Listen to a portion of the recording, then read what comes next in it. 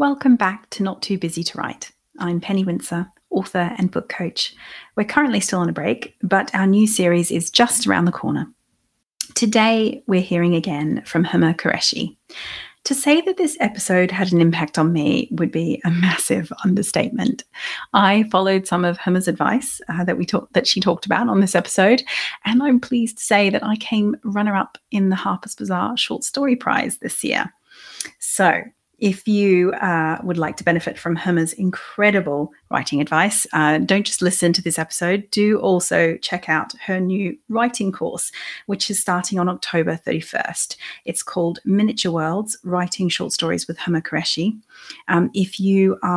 If you love short stories and you don't know where to begin with writing them, or you find it difficult to finish them, do check it out. You can find more details on her website, humaqureshi.co.uk. Here's the episode. Hi, I'm Ali. And I'm Penny, and you're listening to Not Too Busy to Write, The podcast about writing, publishing and creativity amongst life's many other demands.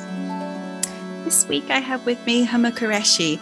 She's the author of a number of books and short story collections. First of all, today we're going to talk about The Things That We Do Not Tell the People We Love, which is out on November 11th. I've got that right? No, November 11th. But she's also the author of a memoir, How We Met, which came out earlier this year, and a narrative nonfiction book, In Spite of the Oceans, which explores individual journeys of generations in transition from the South Asian subcontinent. She also has an essay in The Best, Most Awful Job, which was edited by Catherine May. Actually, that's where I first came across you. I absolutely love that collection so much. And Huma is also a former Guardian and Observer journalist and is now working on her first novel. Thanks so much for being here today. Thank you for having me. I'm delighted to be here. Well, your collection, let's talk about that first. The things we do not tell the people we love. I mean, I just absolutely hoovered it up. I mean, I think, first of all, for me at the moment, I'm just having a bit of a short story bent right now, and I'm just so excited to read them. There's something about this idea that you can take a topic and really explore it in lots of different ways and different perspectives within one book. And I love that. There's, the book, which is exploring motherhood and children that have been lost and children that have sort of become estranged and grown, and also the distance between lovers, and this idea that you can explore those topics from just slightly different angles each time, and often as well in some of the stories, the opposite perspectives. And so I was just wondering, what was it that drew you to writing the short stories in the first place? Did it begin just with one and then build from there? Or did you have your eye right from the beginning of it being one collection? So I always knew I wanted to. So when I made the kind of transition towards fiction, I'd always been writing fiction in the background of my writing life. And so short stories were already my passion, really. I was quite obsessively reading them. I loved the craft of them. I kind of studied them in my spare time, to be honest. So it was never a case of, I'm going to do a short story because I think that's because it might be easier than a novel kind of thing. It was always driven by the love of the craft of a short story, and was just the intensity of it. And just like what you've said, the fact that you can knit things together, but also have things stand alone, and they just how neatly and intensely they kind of fit. And for me, the best collections were always the collections that were not just sort of stories that had been written over years and just happened to be collected together. They were always the ones that would be on a theme in a subtle way, not in a very obvious kind of way. So at some level, I always knew that was what I would want to do. And it was what I loved, the idea of eventually writing a short story collection and having enough stories. But it didn't it didn't necessarily come to me like that. I did start with one story. And I think it was the story Foreign Parts was, I think, one of the very first stories that I wrote. It was written a long time ago. So I already had that story. And I knew there were themes in that story at the time that I wrote it that I knew could be pushed further and explored further. But I'd written Foreign Parts as a standalone story years ago and entered it into Mislexia. And it was, it was kind of the first time that I'd taken a piece of writing that was fiction and put it out somewhere. And for me at the time, that was enough. But those themes have always kind of haunted me, I guess. And I was still continuing to write fiction, but those themes of lovers and miscommunication, being away from home, the kind of tension that it puts you under when you are out of your comfort zone, all those things I've always found fascinating. I'd look for them in other fiction. It's this kind of stories I was drawn to. And then one summer, which would have been 2 summers ago now, or would it have been last summer? No, 2 summers ago, I sort of felt this real urgency to begin writing my fiction, like taking my fiction more seriously. And I missed that whirlwind that comes over you when you're writing fiction, because that was what I remembered from experiencing, from having written short stories in secret for myself. And, I took creative writing classes when I was working on a newspaper and stuff. So I had this kind of, I felt out of touch with it because I hadn't done it for a while. I hadn't done writing fiction for a while. I had, I was writing my memoir and so on and so forth. And then I sort of just sat down and really felt this real urgency that I needed to write fiction. My life had been sort of on hold with children to a certain extent.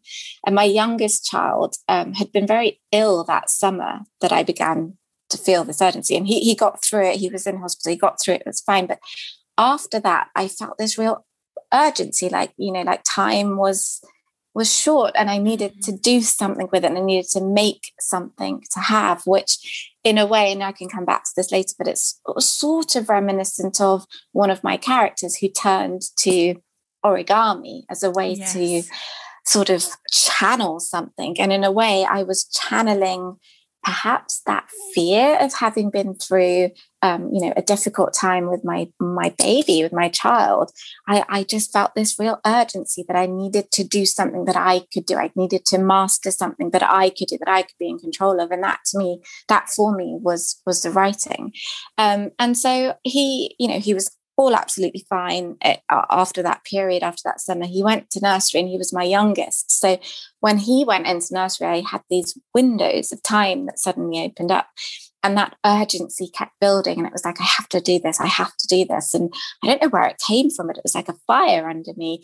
And then I sort of set myself this goal from before I began writing any other stories, set myself this goal that I would write 10 stories by the end of that year. And that was my sort of vision. I looked up competition entries and set them as, not because I, wanted to win, but because I needed the deadlines. And I was so focused and so blinkered, I just started writing and they came together. And it was really obvious to me what I wanted to explore because I'd sort of touched on them in the very first story that must have been written. I mean, that one, and the last story, which is called The Wishes, those 2 stories have been sort of drifting around for a while. And The Wishes, which is one of my favourite stories. It's my favourite too. That one had been drifting around, but in a different format. So it wasn't the same as what's in the book now. Yeah. But those themes kept colliding, and I sort of wanted to take those themes and preserve them in the individual beginnings of stories that I already had, but also explore them further. And so that's what happened. So in a way, they kind of just happened because I had this impetus to write them. But on the other hand, there was also a real focus to it. And I was very clear that, I started writing in September, and my aim was that by the end of the year, by December, I'd have 10 stories. There was a deadline that really massively motivated me, which was the SI Leeds Literary Prize, which is for underrepresented women writers of Black and Asian background. And they had a deadline in February. So I started writing in September, and I was aware of this deadline in February. And one of the reasons it sort of became this big deadline was it was the only one that accepted short story manuscripts as well as it being very important for underrepresented women writers. But because the fact that it took short stories became like a big goal, because all the other awards were single stories. Yeah, and this was for a standalone collection. Yeah, so because I noticed with that prize that it was for the whole was it for the whole collection? It was for the whole collection, which I think is very unusual, rare. Isn't it? Yeah, because sadly I don't think short stories are given the same kind of attention in sort of UK as they are in the US, where they're seen very much as a craft and a skill. And here I think people there's this general assumption that short stories are easier to write than novels, and they're not seen as that kind of traditional craft that actually many novel writers began as short story writers to hone and to craft and to take that intensity of a moment rather than this, the broad expanse of the novel. So that became a real kind of goal in my head, was like, if I finish the stories in December, I'll edit them in January, it'll be ready to send in February. And it really wasn't because I had any expectations for any of them. It was because I just had this real burning urgency to sort of do something and to create something that I could control the narrative of. And I don't know, I think it only sort of hit me really recently, actually, because about the wishes, the woman in the wishes, and the folding of the birds. I don't want to confuse anyone who's listening to the podcast about what that story is, but she turns to origami in a moment of despair to create something and to feel that need that she is doing something. And it only hit me quite recently, actually, that that's sort of what I was doing as well with my stories. I was trying to control something in a world that felt uncontrollable and out of my hands, and in the chaos I needed my own world that I could navigate, and I became very invested in all of these characters, in all of these women who feel so real to me, even though they're not at all, which is crazy as well, this idea that we spend our days writing these like fiction. it's wild, but they really mattered to me. And I just, those 4 or 5 months, my head was just down. I didn't come up for air, and it was all I could think about.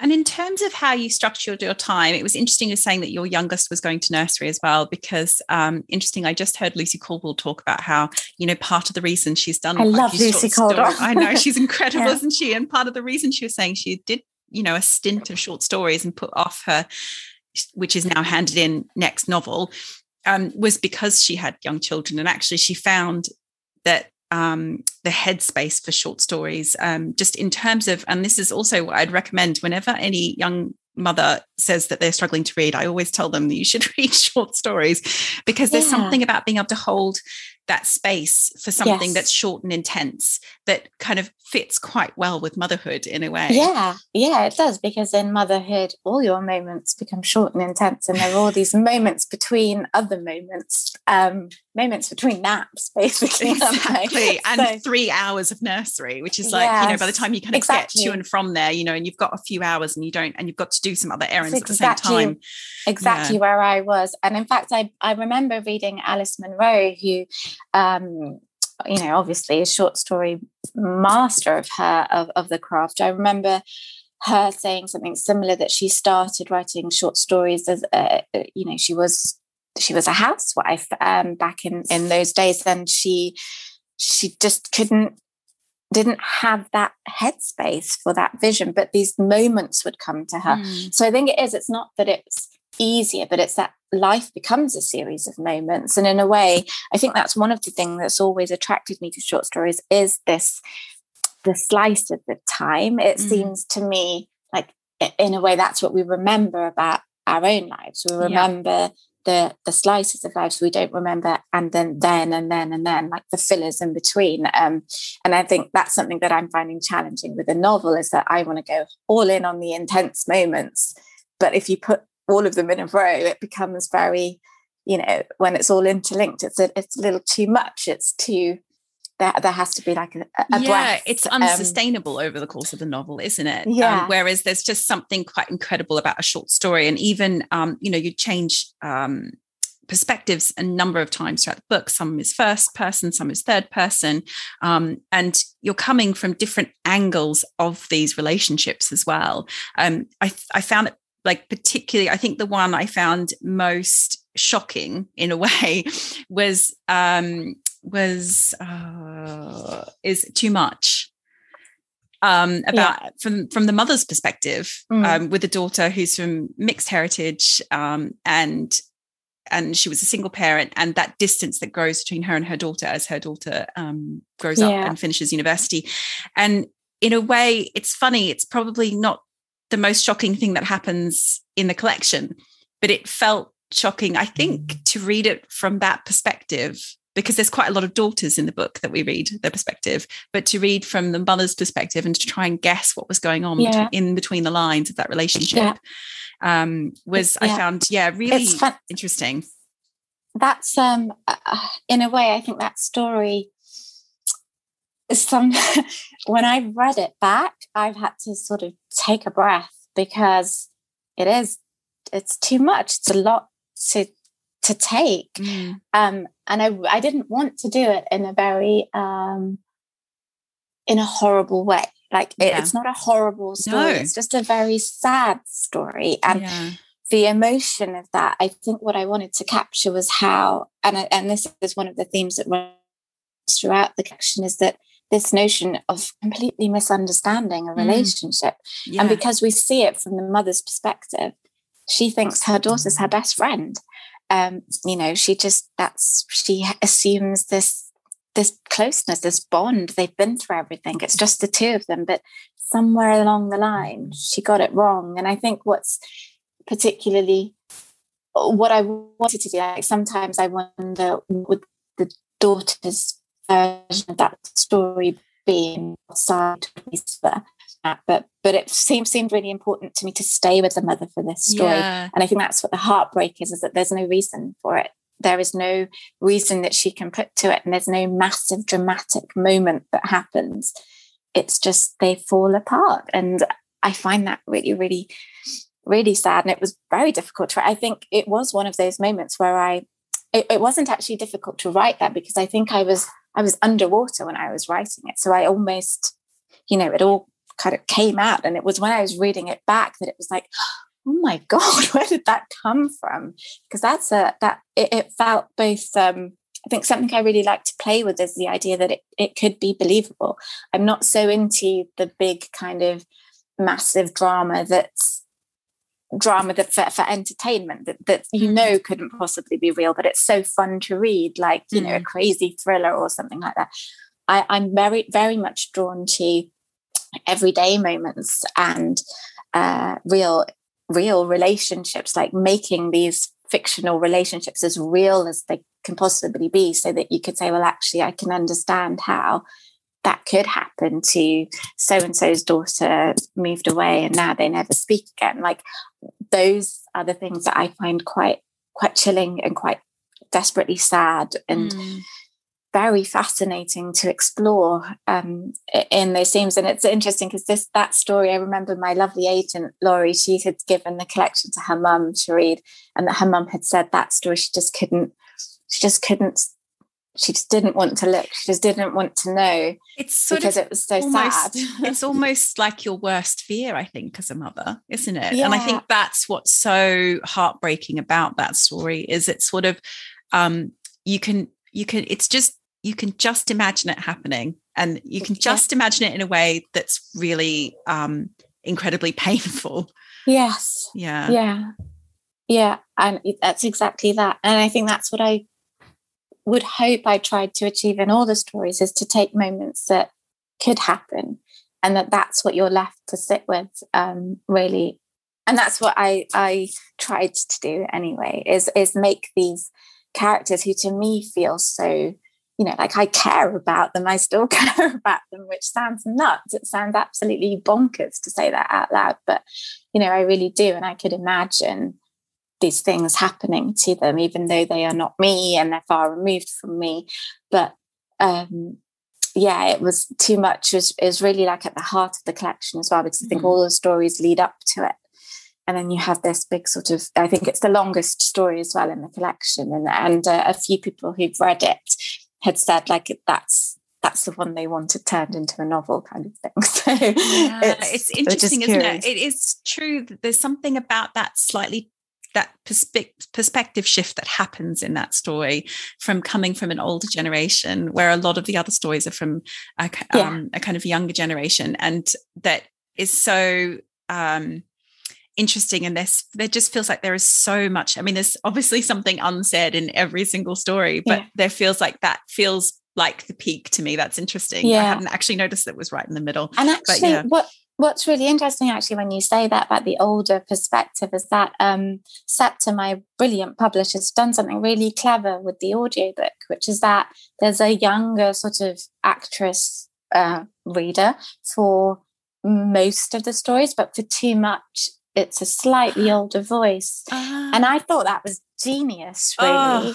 That's amazing. It just seemed like I've never heard of that before, that, you know, I mean, maybe it does exist. I don't always listen to, like, I'm more likely to read a book than to listen to an audiobook. And if it's an audiobook, it'll be going for a long, long time because I'll listen to it on a walk and it's not something I'll always pick up. But I don't know if that's often done, but when they suggested that, I just thought that's just such a clever idea because it captures something. And I'm very I can imagine the hairs on the back of my neck standing up listening to that because it's that shift of you have all the girls that are going through something, and then you've got someone who's gone through so much already, and then this happens. So yeah, it'd be very exciting to hear. So when you were writing the collection, did you focus very much on one story at a time, finish it and put it aside, and then come back to edit later when you'd sort of built up the amount of stories that you wanted to write?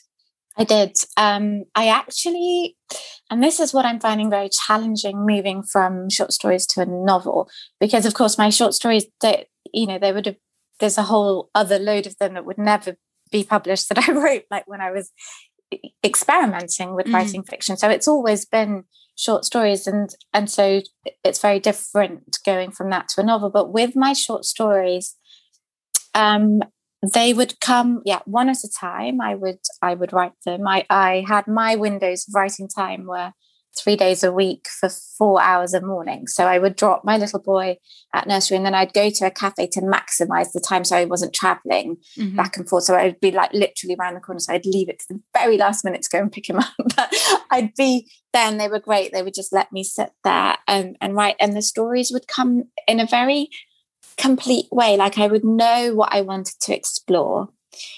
I would see the characters, like I'd see it all quite visually in my head, almost like the opening credits of a film, like not the credits, but the opening shots where, you know, they're just sort of sweeping, but then there's a zoom in on a tiny detail. And I love that way of looking, like cinematically. And I'd try to do that with my stories, and I'd see them like that in my head, which again, I'm aware sounds really strange and slightly pretentious and very bonkers, but I would actually see it like a film or a scene. And I'd begin to write, and I'd often it was very rare that I didn't know what the ending would be. And they would come quite complete as complete entities. And then actually I would write and edit as I was going. So I would feel this sense of completion with each one. And it was only really on the longer ones, Too Much and The Wishes, that I would come back to them again and again and rewrite bits. And there were certain things that didn't feel right. But on the whole, a lot of them were sort of crafted and worked on. And then I would feel very satisfied, and I'd feel that sense of satisfaction, and I would move on and I would leave it, and I would not tinker with it then. And it's so funny to say all of this now, because of course the way that I'm writing now is absolutely not like that at all. And I've had to let go of it. And I think actually, and I know this was something we were going to talk about as we chat, but I think one of the reasons short stories felt natural for me to write like that, and the way that I would see them as a whole, and the way that I would work on them and edit them and then finish them, I think that's because of journalism. I approached it in a very much the same way, because you don't sit there, at least I didn't. I mean, I worked on both a weekend and a daily, and so you don't just dwell on it for so long. I mean, not in the sections that I was working on, at least. You literally would have do the work, you do it. You don't have time to do that, and you need to know at the beginning where it's going to end, and you leave your spaces for the quotes that the people that you need to call and the stats. You fill it in, and it's done. It's complete. And I think, again, it's one of those things that I've only really come to understand why I write like that. I've just started to make the dots, because I've realized I've got to let go of that with a novel, because you can't possibly know every bit that's going to happen and just finish it in a day and it's done. It's just wouldn't it be amazing if it was that way? But it's not. So yeah, that's how I wrote them. So I didn't edit it as a full body of work until I felt that each story itself was at a level of completeness, because they were so distinct as well. Yeah. So I didn't want to edit them as a whole collection so that I would try too hard to bring them together or spoil the fact that each story has its own rhythm and each story has its own texture and intensity to it. So that's how I did it. It was one by one. And then, so when it came to putting it together as a whole, is that where you got input for your agent, and then further down the line an editor, in terms of like the how you decided to order the stories, or was it really clear from the beginning how you were going to order them?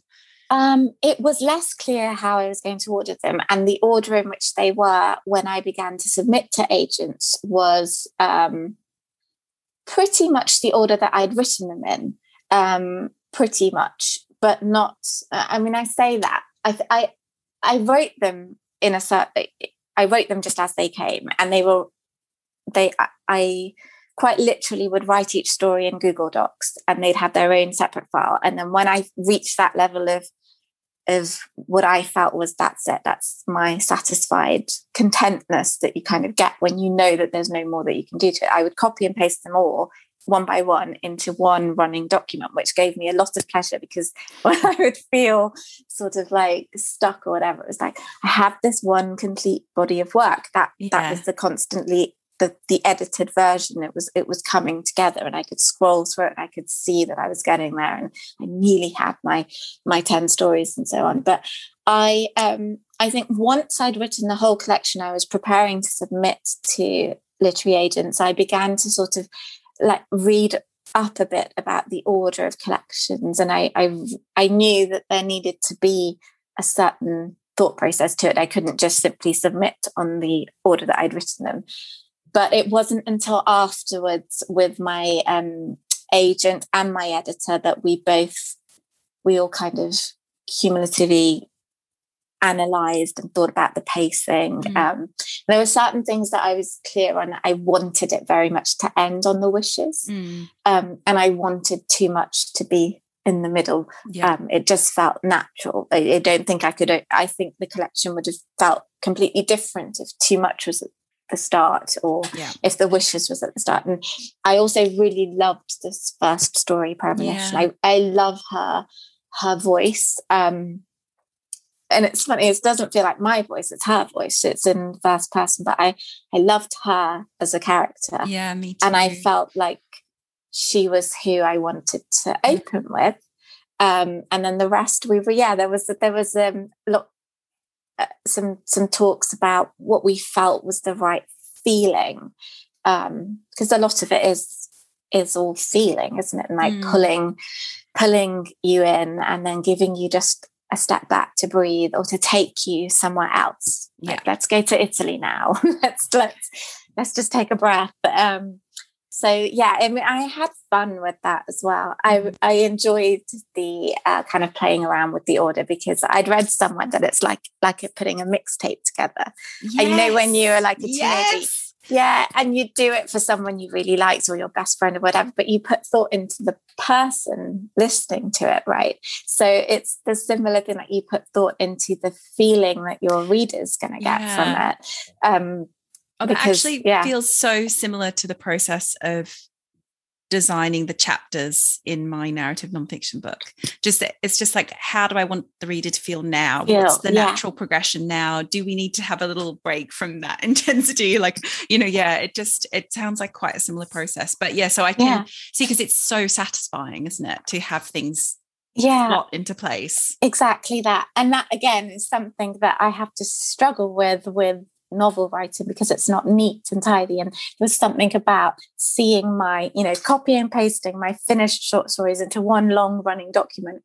It's incredibly satisfying, and it's neat, it's tidy, and it's already, taking shape in a way that writing a novel is much more just sprawling and it's all over the place. And so it's so very wild and different to anything I've done. So I think I think that neatness and that sense of order, but also it's really interesting because underneath it all, like in the feelings and the stories are not neat, and they're not ordered, and there's a chaos and a turmoil, and it's quite troubling. And to be able to shape that into something is quite interesting. It's just a very interesting process to be able to do that. And you mentioned that you were submitting to agents. So you didn't already have an agent for your memoir when you were submitting your short stories? So it's an interesting story. So when I was a journalist at the Observer, and I was quite young, I was just sort of starting out, I used to write lots of first person pieces back in those days, but I also used to do like a bit of everything because I was hungry for it and I was starting out and I'd do whatever anyone told me to do. So I was writing all sorts of different pieces for different sections, whether it was for Life and Style or whether it was for the Consumer Desk and all of that. So I got approached by an agent and she said, have you got any ideas for a book? I was like, no, but I'll sign anyway. So I did that and I signed up. And I think what she had hoped was that I would be one of those journalists who could write a book to commission, like, when they need to match the writer with a subject they've already got. So it would be very non-fiction and very remote from me. But I had an agent and I didn't think anything of it. I was sort of early 20s and I was like, oh yeah, I've got an agent, but I didn't do anything with it. And I think because of that, and then she left and she moved on, but I was still sort of just floating on their books as someone who hadn't really contributed anything. So I suddenly came to life with How We Met, and because that was nonfiction, they represented me for that, and that was all great. But I was very clear that I was moving in this direction, and I knew that was not the direction that they were in. So we very amicably, which is interesting because I don't think people talk about that. I think sometimes you feel like, it's very daunting finding an agent. So I had this experience where I never had to find an agent. They found me, but ultimately wasn't quite what my long-term focus wanted to be. But I didn't know that at the time. I didn't know that, that I was dreamt that I would do something with fiction, but it never occurred to me at that stage of my career to sort of research agents because I had nothing to show at that point. So that's what I did. We finished How We Met, and I'd sort of been writing them. There was an overlap between writing How We Met and waiting to hear back on it. And the short stories were being written at the same time and just keeping me going. Because one thing that I have learned as well, and I think this is partly through sort of 3 stages of motherhood with each of my 3 children, was that the longer I stepped out of the game, the more my self-doubt would block me from doing anything. So that's one thing I do now as well. As the minute I finish something, I have to keep going. I just have to keep going, because if I stop, then I'm going to talk myself out of it. And that's basically what I did in those years of navigating motherhood. I kept freelancing, but I found every pitch a terrifying process because I'd been out of it. And so I just sort of kept that momentum going by writing the stories whilst How We Met was sort of being sort of played around with and considered. So that ultimately, somehow, bizarrely, in the pandemic, I ended up with 2 manuscripts that also bizarrely have ended up coming out in the same year, which makes me look much more productive than I am. So I then, when it became clear that How We Met was sort of going in its own direction, and I got my editor and everything, it was ready for me to take Things We Do Not Tell out into the world and find an agent. So that was a very eye-opening kind of experience for me, because I'd never had to do it before, and I felt very, very anxious. I felt like I was starting all over again. Yeah, it's a really nerve-wracking experience. And how did it feel as well, submitting short stories rather than a novel? Because it's not that common either, is it? No, it's much harder. So if you kind of Google, as I was doing, I was Googling advice for how to submit to a literary agent. It's all about novel writers or non-fiction. It will talk you through a book proposal. But very few agents take on short stories. Well, I say that there must have been, I made a spreadsheet of all the ones that I could find that did, and I submitted to pretty much all of them. So there must be at least 15 or so, or at least that's what I found. But a lot of the and then that's hard as well, because you want to have a writing life that includes perhaps more than just short stories as well. This is the thing, isn't it? It's about finding someone who has, I guess, can have the same vision for your career that you do. Absolutely. Yeah. And in the end, I got, I want to say I got lucky, but that's maybe not doing myself justice, because I did have that focus to submit and to write to all those deadlines and things. And in the way that it ended up happening was that one of my stories won the Harper's Bazaar Prize, and I'd been very strategic in targeting which deadlines I wanted to stick to and which competitions I wanted to enter, because I was taking notice of who the judges were, because I desperately wanted to get noticed, and I wanted something to come of it. I didn't just want that I was just entering this one-off story. Looking back, I don't know where that came from. I don't know where all that organization and that kind of really methodical way of I'm going to make this happen came from. I don't know. I wish I could do that now, like in my everyday life. But I was like, I was so I just so focused. I chose competitions based on who the judges were. So if there were editors that I admired or agencies that if a literary agent, and on Harper's, of course, they've got some of the most incredible names in publishing at the top of their games. And one of those was Caroline Michael at PFD Agents. And when I found out that I won, she wasn't actually on my list to submit to, because I'd read somewhere that she was so high up in her game, there's no point as a debut, don't even go there. But because she had, and in the magazine piece, they'd all sort of given a quote, and Bernardine Evaristo was one of the judges as well. So they'd all said these incredible things about my writing that I would never, ever, ever have contemplated or dreamt of. And so then I bit the bullet and I submitted to her, and I changed it all and said, I think I said something like I would never have normally submitted to you, but because you chose my prize, you chose my story to win. And then I went on this journey where Caroline had her next agent coming up behind her, and that's my now agent Laurie, she basically saw me through everything. And it's because of Laurie that Things We Do Not Tell, The People We Love exists, even because she was absolutely incredible. And it was just a whirlwind after that, because I had multiple offers, which again, I never anticipated, but I think that was because of the winning the prize, that suddenly it looked familiar to people, or they shuffled it in their emails and they began to read it. And I didn't know that people took notice of it. I was aware that Harper's had a literary tradition there. I was very aware that people who had won it had become very, well-respected novelists. I didn't ever expect to have got as far as I did with it.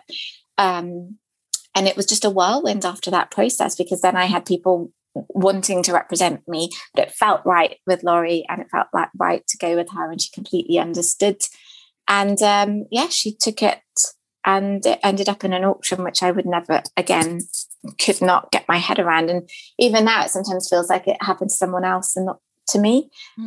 So there's a sort of like a numbness there. And I think that's because of fear and nervousness and anxiety, and this sort of not living up to that expectation is something that really worries me, I guess. So in a way, it was much more freeing to write those stories without anyone else knowing. Yes. Because no one else did, and no one read them. The only person that read them were the agents that I submitted to. No one else had seen them. So yeah, it's been crazy really to think about it.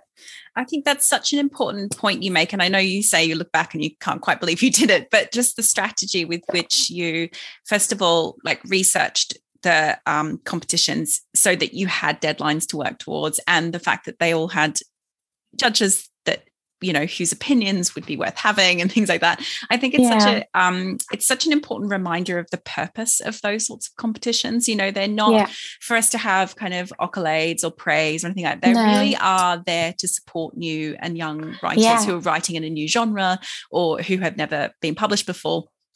And I think it is just like a testament to how important those competitions are. And they really are. For the listeners, I think it's a good reminder to us all to kind of to have that as perhaps part of our longer term strategic plan. And I say that a lot too, because I occasionally run writing courses on my website, and I say that to people who would take my courses, is that just use them. It's really, you don't need to be nervous about being longlisted or being short. At this stage, all that matters is that you're filing something to deadline, and that in itself is something. And you quietly build a body, because if you manage to write 3 or 4 different short stories for 4 different competitions because you've got a deadline in mind, that's 4 stories. You've written them, you've submitted them. Now you can go away and edit them. It doesn't matter if you get longlisted or shortlisted. If you do, brilliant. And if you're at that stage where, yes, you can take at that level where you're eyeing up who the judges are and you're saying, right, I want to get in front of so-and-so at that publishing house, or I want that literary agency to take notice of me. That's like your next round and your next step. But I wish in a way that, because the US has got so much more of this literary tradition of short stories, I think. And they used to also be very well paid short story writers. Yeah. You know, I think that's changed massively because the world of magazines has changed massively. But there is a real history of that. I don't, as far as I know, like obviously there's a White Review that champions short stories in that sort of literary journal tradition way. But it's almost a shame. But then at the same time, there are loads of competitions around, and they might not be these big prestigious ones, and they don't need to be when you're you're starting out, and to get noticed. And people are like, they want new writers, they're hungry for new writers, and that's a way to find you. So I hugely recommend it to people to have a plan, and to sort of, you have to take. And again, I say all this knowing that I don't apply it to myself now in my kind of novel writing, because I am scared of meeting the page every day. But when you approach it like in that whirlwind of 5 months where it was just, right, this is what I'm going to do. I'm going to do it. And I somehow didn't talk myself out of it. And I think finding that courage to just be so blinkered and so busy as well, as being busy writing is so much better than sitting in front of your screen and just sort of being too scared to look. But once you start writing, then you get busy with the writing. So it's you just, there's no avoiding it. You just have to write. Basically, that's it. Oh, well, thank you so much for talking about all of this with me today. It's just so fascinating. And the collection is just so stunning. Really heartbreaking, beautiful, incredible. Just definitely feels like it fell into my hands exactly the right time. Thank you so much. So Penny. beautiful. That's so nice of you. And we just usually finish on what we're reading. So can you share something that you enjoyed recently? Well, at the moment, I am writing my novel, as you said, and I'm not one of those people that can't read about the themes that I'm writing about, because I actually find it very enriching and really like eye-opening. So what I'm doing right now actually is reading one of my favorite books again, which is Sense and Sensibility. Oh yes, I love that one. I don't have much to give away because, let's face it, I'm still first drafting, but my novel is about sisters, and I am fascinated by that dynamic. I'm fascinated by female relationships, by relationships of any sort, really. And I love the setup of two sisters who are very different. And I know that that's been done, and I don't want to cliche that, but I love the delicacy that with which it's done in Sense and Sensibility and Jane Austen. I mean, I grew up reading Jane Austen and loved it, but I don't think I've read Sense and Sensibility as as an adult. I think I must have read it when I was in my late teens and read it repeatedly, and then sort of been obsessed with it, and then sort of let it, pushed it aside. So it's quite interesting to read it now, because I can see all the things that used to frustrate me, because I always wanted Marianne to be with Willoughby. I was very disappointed that she wasn't. I was like, just the romantic in you. Yeah, absolutely. So it's really interesting to read it sort of older and slightly calmer and less implicit. So I'm enjoying kind of the sisterly dynamic, and the lightness of touch, I think, is something that you can learn so much from rereading classics. So I mean, that is also one of my favorite Austens as well. I love the dynamics between them. It's so interesting, and also it's the best film. The Ang Lee version is absolutely the best Austen film that has ever been made. I'm sure there's lots of people who will disagree with me, but no, it is. I agree with you. I remember being a teenager watching that, and I remember being slightly obsessed by it. And then I'd read somewhere that they'd, like for their makeup, they'd put, they put Vaseline on their eyelids for it to all be very natural looking. And I remember thinking, right, that's what I'm going to do now. I'm going to be like Marianne. But Well, I have been reading this past week, A Ghost in the Throat by Darren Nigrifa. I have that book. I haven't finished it, but I have. It was mesmerizing. It has really blown me away, actually. So for anyone who doesn't know, it's a part memoir, part biography, part almost autofiction, I think, in a way. That's how I started reading it. The genres together. And it's about Darren Nigrifa she's an Irish poet, and it's really talking about her experiences really, really in the thick of motherhood, when she has her third and then her fourth child. And her fourth child is very unwell when she's born. And she becomes obsessed with this 18th century Irish poet. And she goes about digging into and trying to find this poet's in like evidence of her existence, essentially. And she has very famous male relatives who are very well documented in Ireland. And she has almost all but disappeared. And so it's the story of kind of obsession of finding this kind of disappeared woman. And it's just incredible. And the way she writes about motherhood is just amazing. This kind of this push and pull, this sort of obsession with her children and her need to fill her time and her need to feel needed, but at the same time, her need to write and to think. And you've massively reminded me. Lucy Caldwell actually recommended that book to me over like a message on Twitter, and I'd got it, and then I think I'd started it and felt like, you know what, I need time for this. Yes, and I'd set it aside. But you've reminded me about it, and I can't wait to get back into it, because I remember it gets you from the first page. It's raw. It's really raw, and it does get quite dark in places.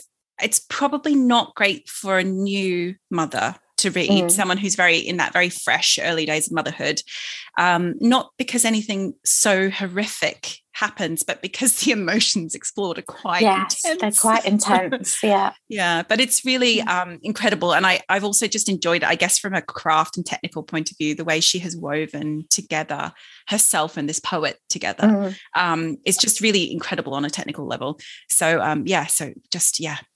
I'm going to get back to it. Yeah. When I finish Sense and Sensibility, it's totally different, but yes. It's, I know. Do you do that with your reading? Do you flip back and forth with quite different feels, or do you get stuck into a bit of a feel for quite a few books in a row?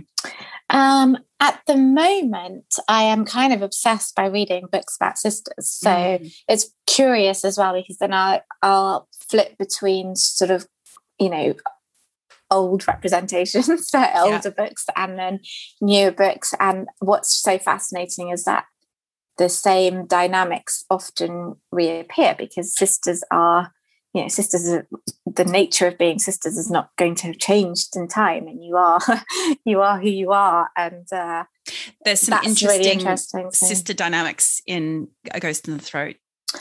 Interesting tip, thank you. I will definitely pick it up again. In the 18th century, there's a little bit of she's the poet Eileen Dove is she's a twin. Oh, amazing!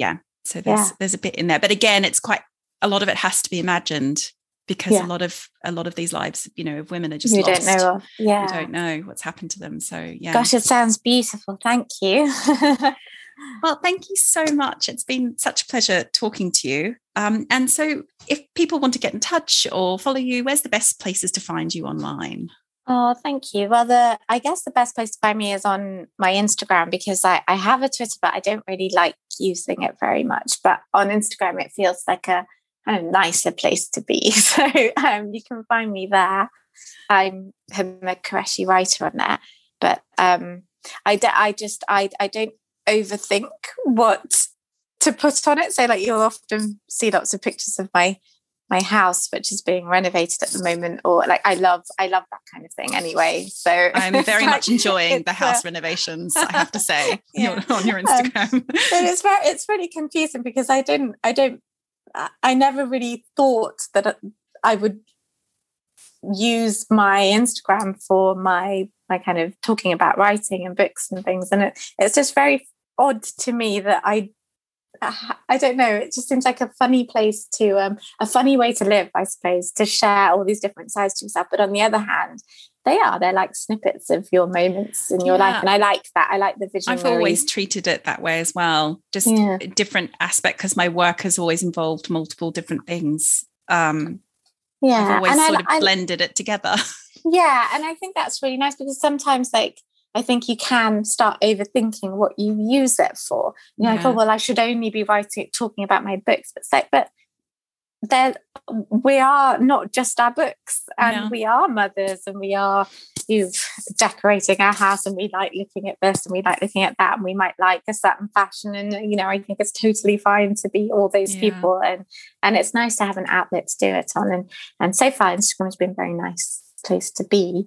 I don't feel, Whereas on Twitter, if you tweet me on Twitter or DM me, which people do bizarrely, even though I'm not active on it at all, and it's like, I'm not really here. So, I for the longest time, and I in fact keep forgetting to check, that there is a hidden folder in Twitter from people who you don't follow, that if they send you a message, that it goes into its own separate folder, like in Instagram. But I know the Instagram one is there, whereas I didn't know the Twitter one was there. I didn't know the Twitter one. There was messages from random people from like 6 months ago, and I'm like, oh gosh, sorry, it's a bit rude, Lost but oh well.